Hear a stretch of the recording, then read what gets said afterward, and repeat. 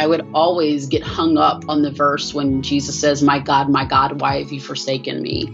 And that verse became almost like a love song for me. I was fascinated with the fact that Jesus could feel forsaken, and I know that theologically there's so much more to unpack there. And of course we can't, talk about, of course Jesus didn't stay there, but it was still something that he felt and that he acknowledged and that he expressed. And so that verse gave me the freedom to feel what I needed to feel, to acknowledge it and to express it. And then from there, Psalm 30 verse 5 has also become an anthem for my life, which is weeping may endure for a night, but joy comes in the morning. And it just is such a good reminder for me that joy is not a thing. Joy can coexist with weeping, and weeping can last for an entire night, and so just realizing that the Bible talks so often about weeping and pain and grief. The Bible talks about these things. And so finding that freedom of this is okay for me to hurt, but it's also okay for me to find healing too. And I can have both of these things. I'm that's okay. Nothing else, I don't want to say that nothing else matters, but nothing else matters as much as your emotional and mental health. It's like you have to put in that work before you're ready to take a step forward. Hi friends, it's Brittany Moses, and you're listening to the Faith and Mental Wellness Podcast, the podcast at the intersection of faith, culture, and mental health, where we get to dive into expert insights and the realities of those with lived experience to help us live more insightful, connected, and wholehearted lives. We understand that the views shared here are respectively held by each individual and is not a substitute for professional care or an alternative to seeking personal help from a clinician or provider, and is ours to discern. So sit with us. You're listening to episode 38. Hi friend, I'm so glad you're back to join us for another episode of the Faith and Mental Wellness Podcast. Today we're having a really cool conversation about navigating mental health in the spotlight with my friend Jamie Grace. And for those of you who aren't familiar with Jamie, she is a 2-time Grammy-nominated singer, songwriter, and actress diagnosed with Tourette syndrome, OCD, ADHD, and anxiety at a young age.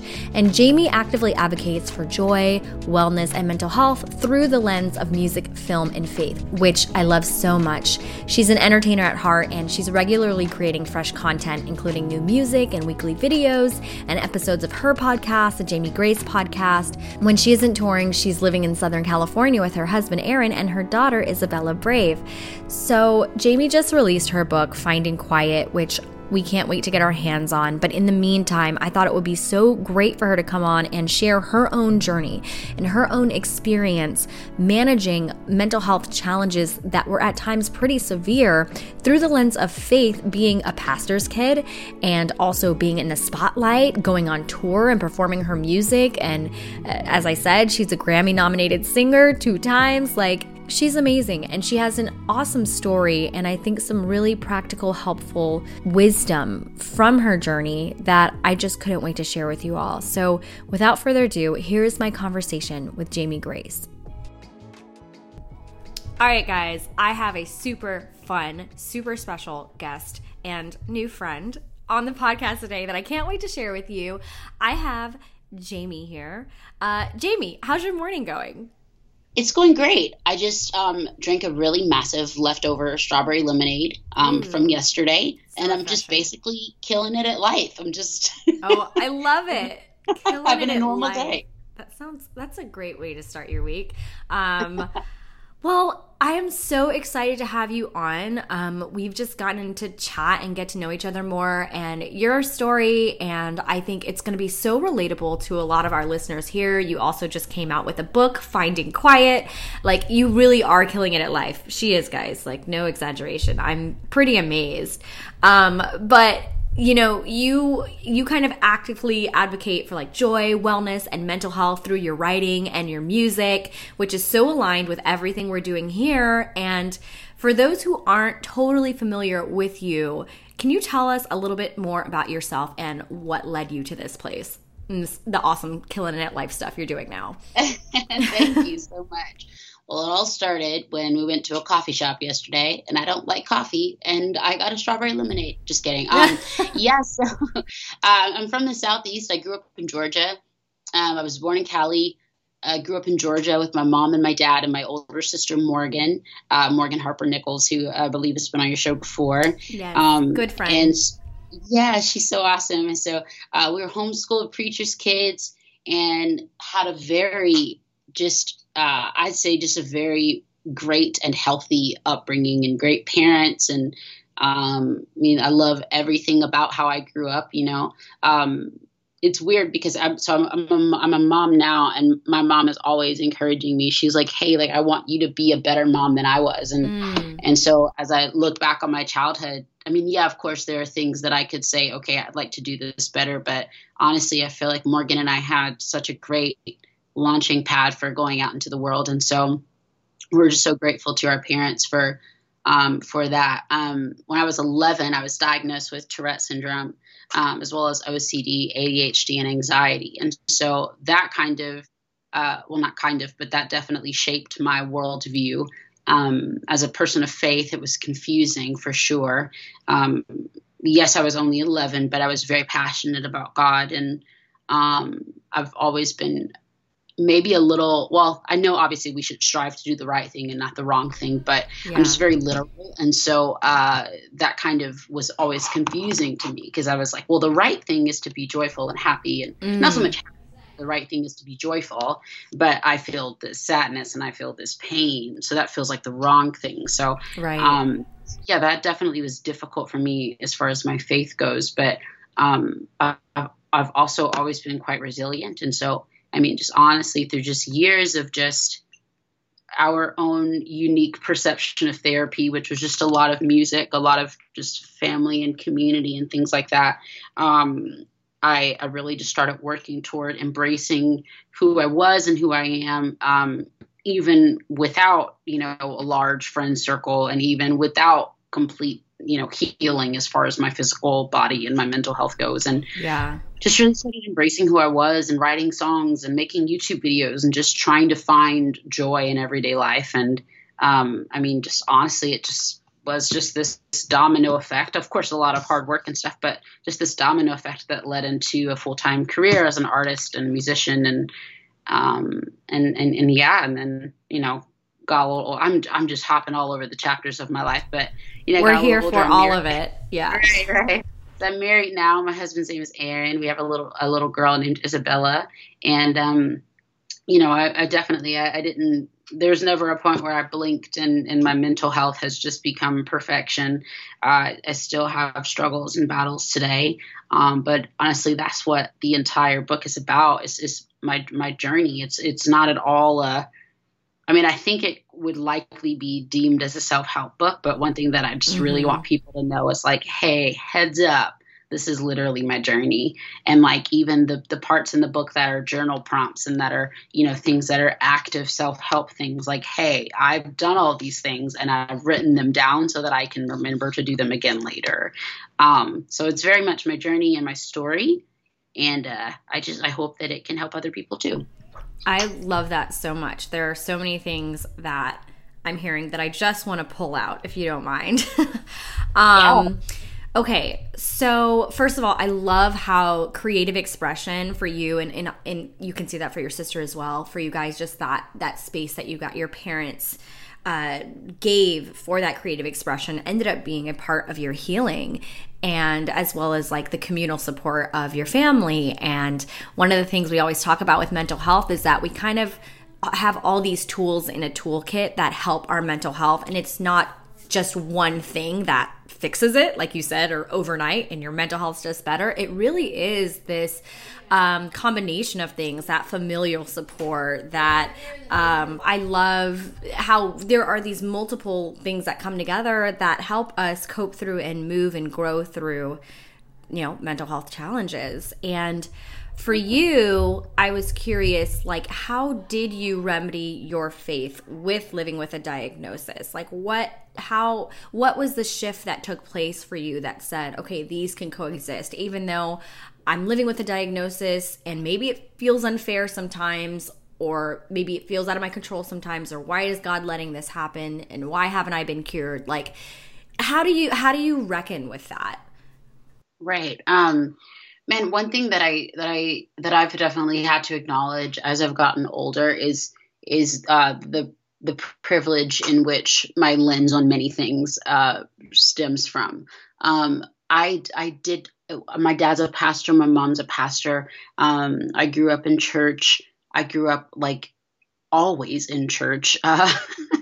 And if we weren't in church, then my sister and I were upstairs because my parents were counseling someone downstairs. It's like, church was such a huge part of our lives. Yeah. But I never grew up with the perception that I needed to be healed to know Jesus, or that I needed to have perfection in my physical or mental state to be a child of God. And so I do recognize that privilege for sure. Wow. As I like to acknowledge that, because I realize that so many people don't grow up with that advantage, and they think that that something is wrong with them. Now, with that being said, that's the perspective that I believe is a biblical perspective that my parents kind of instilled in us. But with that being said, that doesn't take away the confusion still. And so I did still struggle because a lot of the people in my church, I was just worried that, because we're a pastor's family and stuff like that, I was like, well, I still, like, even though like that's what my parents like preach, like I can't have those problems. You know what I mean? It's like, even though like right. I know that it's okay to be sick, it's like, well, because I'm like, well, we get the flu and nobody says like, oh, you must not love God. They're like, no, you just like go get some like Dayquil or whatever it is, right. So I was just confused by that, but and honestly, I struggled with that for years. And I would just, tell both of my parents, but very specifically my dad, because my dad, like is the founding pastor of our church. And so I kind of took it out on him and would just be like, look, and I hate the language that I use, and I'm just so grateful for the grace of God. But at 11 years old, I would say to my dad, like, you need to tell this God that you serve that if he expects you to like serve this church, then he needs to do something for your family. And like, I mean, I would, and this wasn't even like me trying to be a disrespectful kid. I mean, this was 1 or 2 o'clock in the morning, me like hurled over my bed, crying my eyes out, begging, you know what I mean? So my dad is just so gracious. He never necessarily tried to give me a theological adjustment in those moments. He would just hold me and just allow me to grieve, because he knew, I guess he just knew in his own spiritual maturity that like that's what I was doing. I was grieving and I was confused, and he didn't have an answer, as to why I was hurting and why I was sick. And just to give a little bit of context as well, I say that I have Tourette syndrome. So, it's a tic disorder where you have, it's a neurobiological condition where you make movements you can't control. And so the extent of my condition was, my physical tics would get so out of control that I was breaking bones, and we'd have pillows in the car so that I wouldn't, I was hitting my head against the car window and hitting my head against walls. And a lot of it was self-inflicting. So I would punch myself in the head and the stomach. And so, and these are all day tics that I was having between the ages of 9 to 15. And I would tire myself out so much that I couldn't do anything else during the day. I couldn't really walk from, point A to point B without falling on the floor. I was knocking things over in the store. People in stores were getting upset with me. So that's just a little bit of context. Like that's the level in which I was so frustrated. But I will say that one of the main things, well, there were 2 main things that really shifted as far as my spiritual life goes. One was falling in love with Jesus and falling so much in love with him to like wanting to know everything about him. And so like every year at our church, we did this we did the 7 last sayings of Christ when he was on the cross. Mm-hmm. We would do a service, good old Baptist service. And we do this service, and then I would always get hung up on the verse when Jesus says, my God, why have you forsaken me? And that verse became almost like a love song for me. I was fascinated with the fact that Jesus could feel forsaken, and I know that theologically there's so much more to unpack there. And of course we can't, talk about, of course Jesus didn't stay there, but it was still something that he felt and that he acknowledged and that he expressed. And so that verse gave me the freedom to feel what I needed to feel, to acknowledge it, and to express it. And then from there, Psalm 30 verse 5 has also become an anthem for my life, which is weeping may endure for a night, but joy comes in the morning. And it just is such a good reminder for me that joy is not a thing. Joy can coexist with weeping, and weeping can last for an entire night, and so just realizing that the Bible talks so often about weeping and pain and grief. The Bible talks about these things. And so finding that freedom of this is okay for me to hurt. But it's also okay for me to find healing too. And I can have both of these things. And that's okay. Today's episode is sponsored by BetterHelp. Hey guys, we're gonna get right back to the conversation because trust me, I know you'll want to hear the whole thing. But I quickly wanted to share with you this exciting new partnership I have with BetterHelp. That's BetterHelp. One of the questions I get asked a lot are how you can go about starting therapy. A number of you are located around the country and even around the world. And as helpful as I often like to be, sometimes I find myself limited in being able to provide the one-on-one resources that you need. Well, I'm happy to say that one option I can share with you today is BetterHelp's online therapy and counseling services with licensed mental health professionals. Since I know a lot of you guys want more faith-based counseling as well, I'm even more excited to share that they also have another service called Faithful Counseling, which has licensed Christian therapists and counselors who are certified by their state, where you can receive licensed counseling using your computer, tablet, or mobile phone through video calls, phone calls, or text messaging. So I use BetterHelp Therapy. I've been using it myself, and it's been super convenient, between school, work, and really just having someone to check in with on a regular basis has been so important for my own mental health. So what happens is when you sign up, you'd be matched with a counselor in 24 hours or less, and you can securely message your counselor anytime, any day, day or night, and get replies within 24 to 48 hours. BetterHelp also has group-inar sessions every week where you can learn in groups directly from licensed counselors on multiple topics like relationships and ways to overcome anxiety. I also found out that financial aid is available for those who qualify, and you can apply for financial aid during the sign-up process. Hello. Additionally, listeners of the Faith and Mental Wellness podcast like you get 10% off of their first month using my specific link in the show notes below. And like I said, I know a number of you are around the world. BetterHelp is available worldwide. And if you want to get started and get matched with a counselor within the next 24 hours, I have links to both BetterHelp and Faithful Counseling in the show notes. I should mention that it is not a crisis line, okay? If you are experiencing a crisis, I have a link to all the crisis lines by country in the show notes as well. Check it out and let me know what you think. Okay, let's get back to the conversation.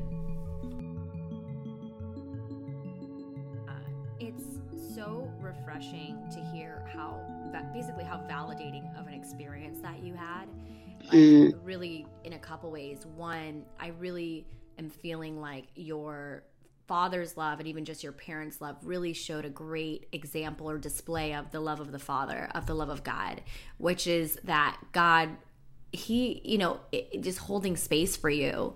Right. To meet you where you are and not to write it off with some Christian colloquialism or, like you said, to theological fix, but that he holds space for us to just grieve. And that's so validating, but also that you went through your own journey of looking at the scriptures and finding those scriptures which also held space for you and that were very human. And it just baffles me sometimes, the stigma when you know that those scriptures exist, and it really goes to show how it can be used in different ways. Yeah, you can see how scripture can be used to like stigmatize mental health, but then if you really look at it and you look at the heart of God and the character of Christ and the human experience that people had throughout scripture, it's very validating to our own experiences and just encouraging people to go on that journey of looking at those things, and even starting from the places that you just shared is really wonderfully healing. And so I also wanted to go into your story about, so you had this diagnosis and, you were learning how to navigate it, and it sounds like you had a good support system. Now, you started creating through music and YouTube, and you were kind of thrust into fame. Now we're thrust into the public eye, which it's already difficult enough to navigate mental health challenges with just you in your circle, let alone having the whole world's eyes on you. We were talking earlier about how every little thing could be monitored or taken a certain way, or people can form their opinions about it. Just things that are just normal parts of life. I always say we were never meant to be judged by so many strangers at one time. Like, we're just not wired for that. Like, what? It's crazy. So how did you, and I'm sure those who follow you and know you probably are wondering this as well, like, how did being thrust into fame complicate having to navigate your diagnosis as well? And for those who aren't familiar with you, like, what was the extent of the exposure that you ended up experiencing and having to navigate through? Right. Yeah. I mean, I went from being a regular, well, semi-regular, I'm super weird. But as regular as it gets. Right. Exactly. Like I started school, college at 16. So I was in the traditional, small Christian college in Georgia experience, right? And I was used to some extent people knowing who I was, and I genuinely mean to some extent. Like, I'm talking about getting recognized in a place called Conyers, Georgia, in the Walmart. So when I say some extent, like, that's what I mean. And I was in college. I'm a pastor's kid. So, people in my community know who I am. I'm a YouTuber. So a few people know who I am here and there. But nothing major. So I was like regular college kid, playing open mics and local shows, to then, like, overnight I was signed to a kids television show, and I was a cast member. And then that show did a tour. It was called I Shine. And then they played an average of 2,000 to 3,000 seat venues per concert. And we played 4 to 6 concerts a week for about 2 to 3 months at a time. So there was that. And then 2 years after that, when I was 19, I started to do, from I Shine, I got another job called the Revolve Tour, which was about 10 to 12,000 people arenas. And then I launched like my first like full length music project. I was with a record label at the time, and then had like a couple of, some really great radio success and like a Grammy nomination and stuff. So just a Grammy nomination, just a little something. All while literally, I think it was like 2 weeks within the Grammy Awards and my college graduation. So trying to balance, trying to be a regular, relatively normal teenager and a not remotely normal teenager. So that's kind of just so people have a little bit of context of what my life was like, ages 17 to 23. So there was that, but I will say, interestingly enough, the beginning of all that was wonderful. Getting to jump into the show I Shine was jumping in. I mean, I loved being in college, yes.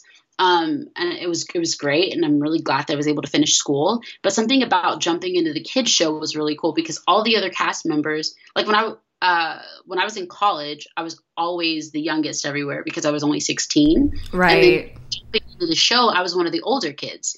And so all the other kids were like middle and high schoolers. And so I got to travel the world with all these kids that they also feel different. They also feel like the weird kids, because they're off on tour while everybody else is at middle school dances. Like, right. So it was such a great experience for me getting to do something that was really rooted in joy. My mom was on the road. Everybody called her Mama Mona.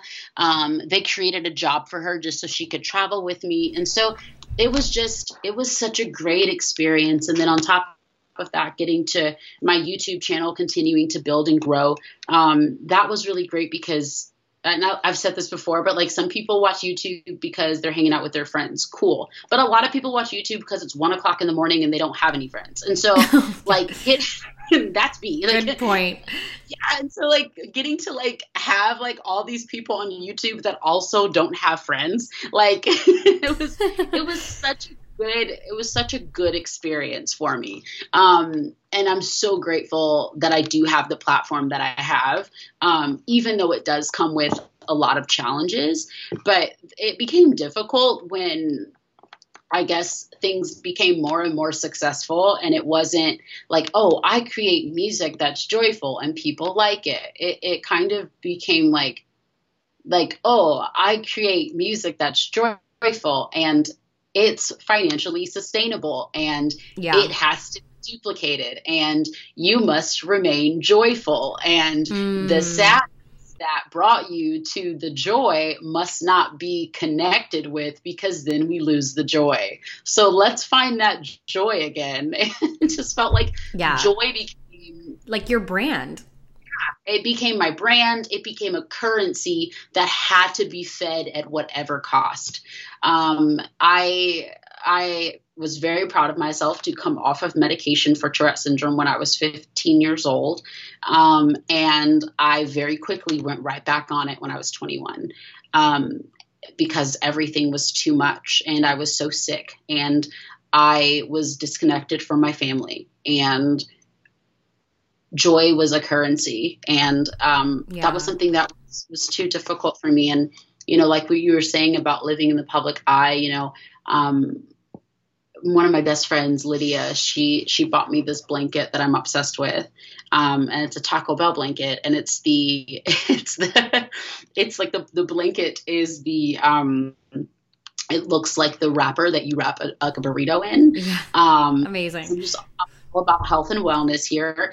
And so it's my favorite blanket. And I was on a live stream the other day, and, you know, I've been very vocal about, you know, like equality when it comes to like Black people and white people, because why not?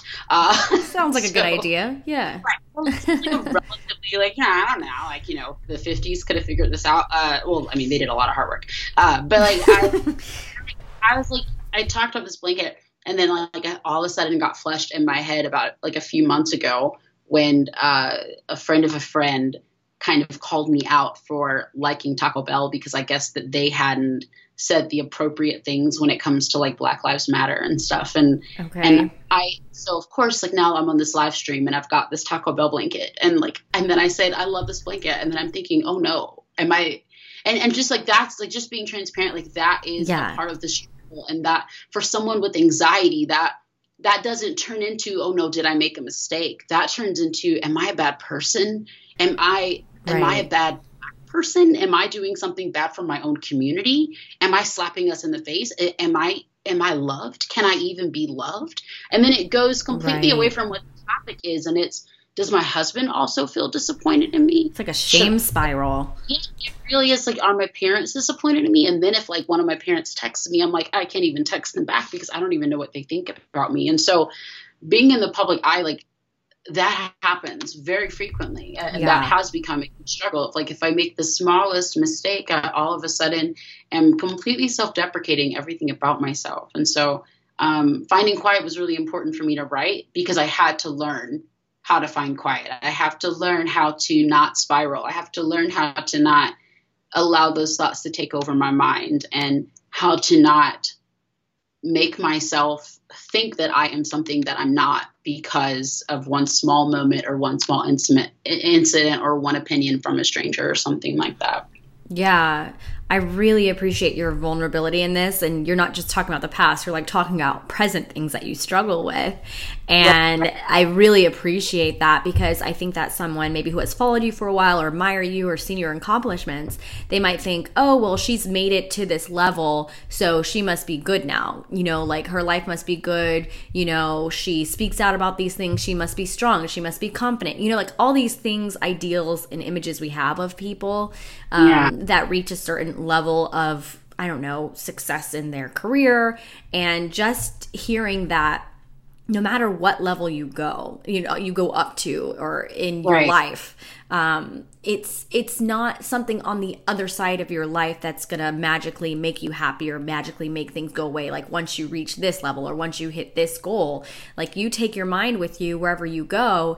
And it really is about learning how to cope and navigate those things each step of the way. And even those who you see who appear to be successful in what they're doing, it's not that they don't struggle anymore, but they're also navigating how to cope with those struggles from where they are. So right. I really appreciate you sharing all of that, because I feel like that destigmatizes all of that. Yeah, no, thank you so much for listening. I think it was our pastor. Aaron, my husband and I, we watched like 5 great things this weekend, and they were all so great, but I'm getting the messages mixed up in my head, like who said what. But I think it was our pastor, and he was talking about, like, you know, when someone like takes their life, you know, especially someone that is like well known, a lot of people can say like, oh, but they had so much to live for, you know, or they had so much because they had like a lot of money or stuff like that. Yeah. But like, you know, money, success, whether it's success in a, you know, you're like a public figure, or, you know, you're a CEO of your company, or you have a big house, you have a big car, like you said, you take your mind everywhere you go. And if you're not doing the work when it comes to your emotional and your mental health, nothing else. I don't want to say that nothing else matters, but nothing else matters as much as your emotional and mental health. Yes. You know, it's like you have to put in that work before you're ready to take a step forward. You know, I was single for in my opinion, it was the longest time ever. I did not date anyone before my husband. Like, I had gone on a few dates, but then I was just like, no, I'm not, like, this is weird. My husband was my first person that I like dated. And we were I was 26 when we got married, I think I was. But before then, there were so many times where I was like, I don't know why I'm single. I don't know why I'm single. Like, this doesn't make sense. And now I look at where I am at 28, and I look at my mental health, and I'm like, oh, I wasn't putting in the work. Like, I wasn't. And it's not that I don't want to make it seem like this is not everyone's story. This is my journey. But I look back at where I was at like 23 and 24, and there were things I'm like, whoa, I didn't know how to stand up for myself. I didn't know how to acknowledge my boundaries and follow through with getting what I need to be well for the day. You know, I didn't know how to do those things, you know. I'm obsessed with the show Love on the Spectrum on Netflix. Oh, I watched the whole thing. Oh my gosh, we have like 3 episodes left, and there's like on the 2nd or 3rd episode, they're on a date, and there's a moment where the girl who's on the date, she looks off to a camera person, and she shakes her head as if signaling that she needs a break. Yes. And so they take a break from the date, and they allow her to go somewhere. I cried when that happened, because like, so often when people are on the spectrum, when people are not neurotypical, we can look down on people that are different and say, oh, you can't do this, whatever. She has better acknowledgement of her boundaries than me and all my friends. Like, yeah, I remember that episode. I know exactly what you're talking about. I was like, I could not do that at 22, 23 years old. Yeah. I did not know how to say, I need a break. I would just like, you know, I would be hanging out with people that made me feel awkward, and I'd just be sitting there like, oh, I can't wait till I get to go home. Yeah. Whatever it is. And so yeah, like other things matter in life, of course, but nothing matters as much as making sure that you are taking care of your mind and your wellness, and what's going on emotionally and mentally, because as we start to learn and grow in those areas, like, it'll never be perfect, but as we learn and grow in those areas, we'll really start to see things flourish everywhere else. I love that. Like, just let your purpose be in the present as far as your healing and well-being, because, you know, you have gone through all these milestones, all the milestones that people think that they'll feel better about themselves and about life once they hit them. You know, you had this success with your music, you hit that milestone. Then you found your husband and you guys got married. Then you hit that milestone. You guys just had a beautiful baby. Right. You know, you hit that milestone, and still your mind is going with you, and still you have to overcome and cope with those things. So I think just pulling all that together and throwing out there, like, the joy and the healing is not in the milestones. You know, right. It's in the work that you are doing with yourself through those milestones, and right. You'll be continuously doing your whole life. Yeah, it's not gonna just like stop one day. Right, which is nice to think, because it feels like a solution, but the truth of the matter is, you know, be working on yourself now, you know, no matter where that right. is, and right. You'll be surprised how far that actually gets you. So and I wanted to ask, why did you choose the title Finding Quiet for your book? You know, I've always been interested in irony. So I am one of the least quiet humans, that roams. So that was one of the reasons, because yeah, I love that, but also because I'm not great in the quiet. Mm-hmm. It has always presented me with a lot of anxiety. It has always made me squirm.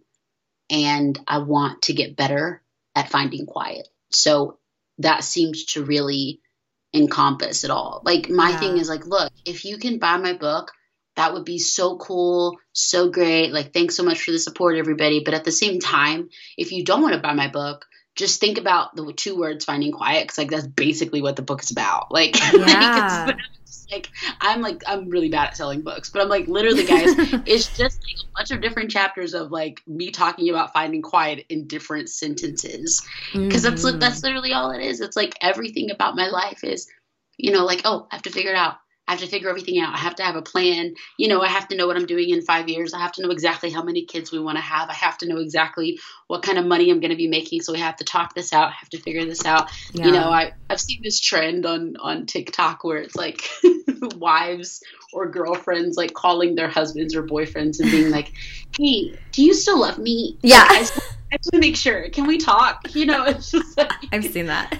Yeah, it's just like the need to talk everything out. It's like, if me and my husband are quiet in the room for too long, I'm like, oh no, is he what's mad? wrong? Yeah, exactly. And then I'm like, hey babe, what's up? What are you thinking about right now? I was just trying to look at this donut shop that we could go to. It's like, oh, okay, just checking.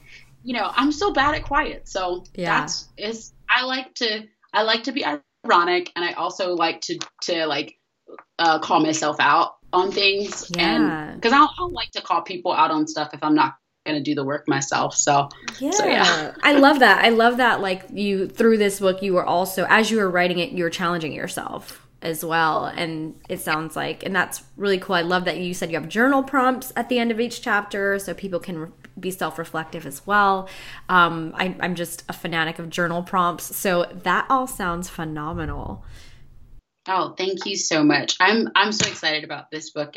It's really funny because, speaking of Morgan, well, I guess we weren't just speaking of Morgan, but we kind of were, yeah. Yeah. I'm great in social situations. But I actually started. I meant to say, speaking of journals, I actually started this book out as a journal, and I shared it with Morgan as accountability. Yeah. And so she read the first chapter, and she read it, and she looked at me and she said, "This is not a journal. This is chapter 1." Oh. And I was just through. Like, right. Well, I was personally like, you know, she's my big sister, so I was like, "You're dumb. I don't like you. Get out of my face." But she was right, and I'm really glad that she pushed me to do this and that my family pushed me to do it. And I hope that it encourages other people to kind of take that big step toward finding quiet as well. Oh my gosh, I'm so excited. I can't wait to read. And for those who are listening, how can they stay connected with you and the work you're doing, as well as pick up your book, Finding Quiet? Like, where are all the places? Well, thank you so much. If you'd like, you can go to jamiegrace.com to find my book, but you can also buy it on Amazon. I'm supposed to tell you to go to my website, but also I like Amazon, so I get it. Do you?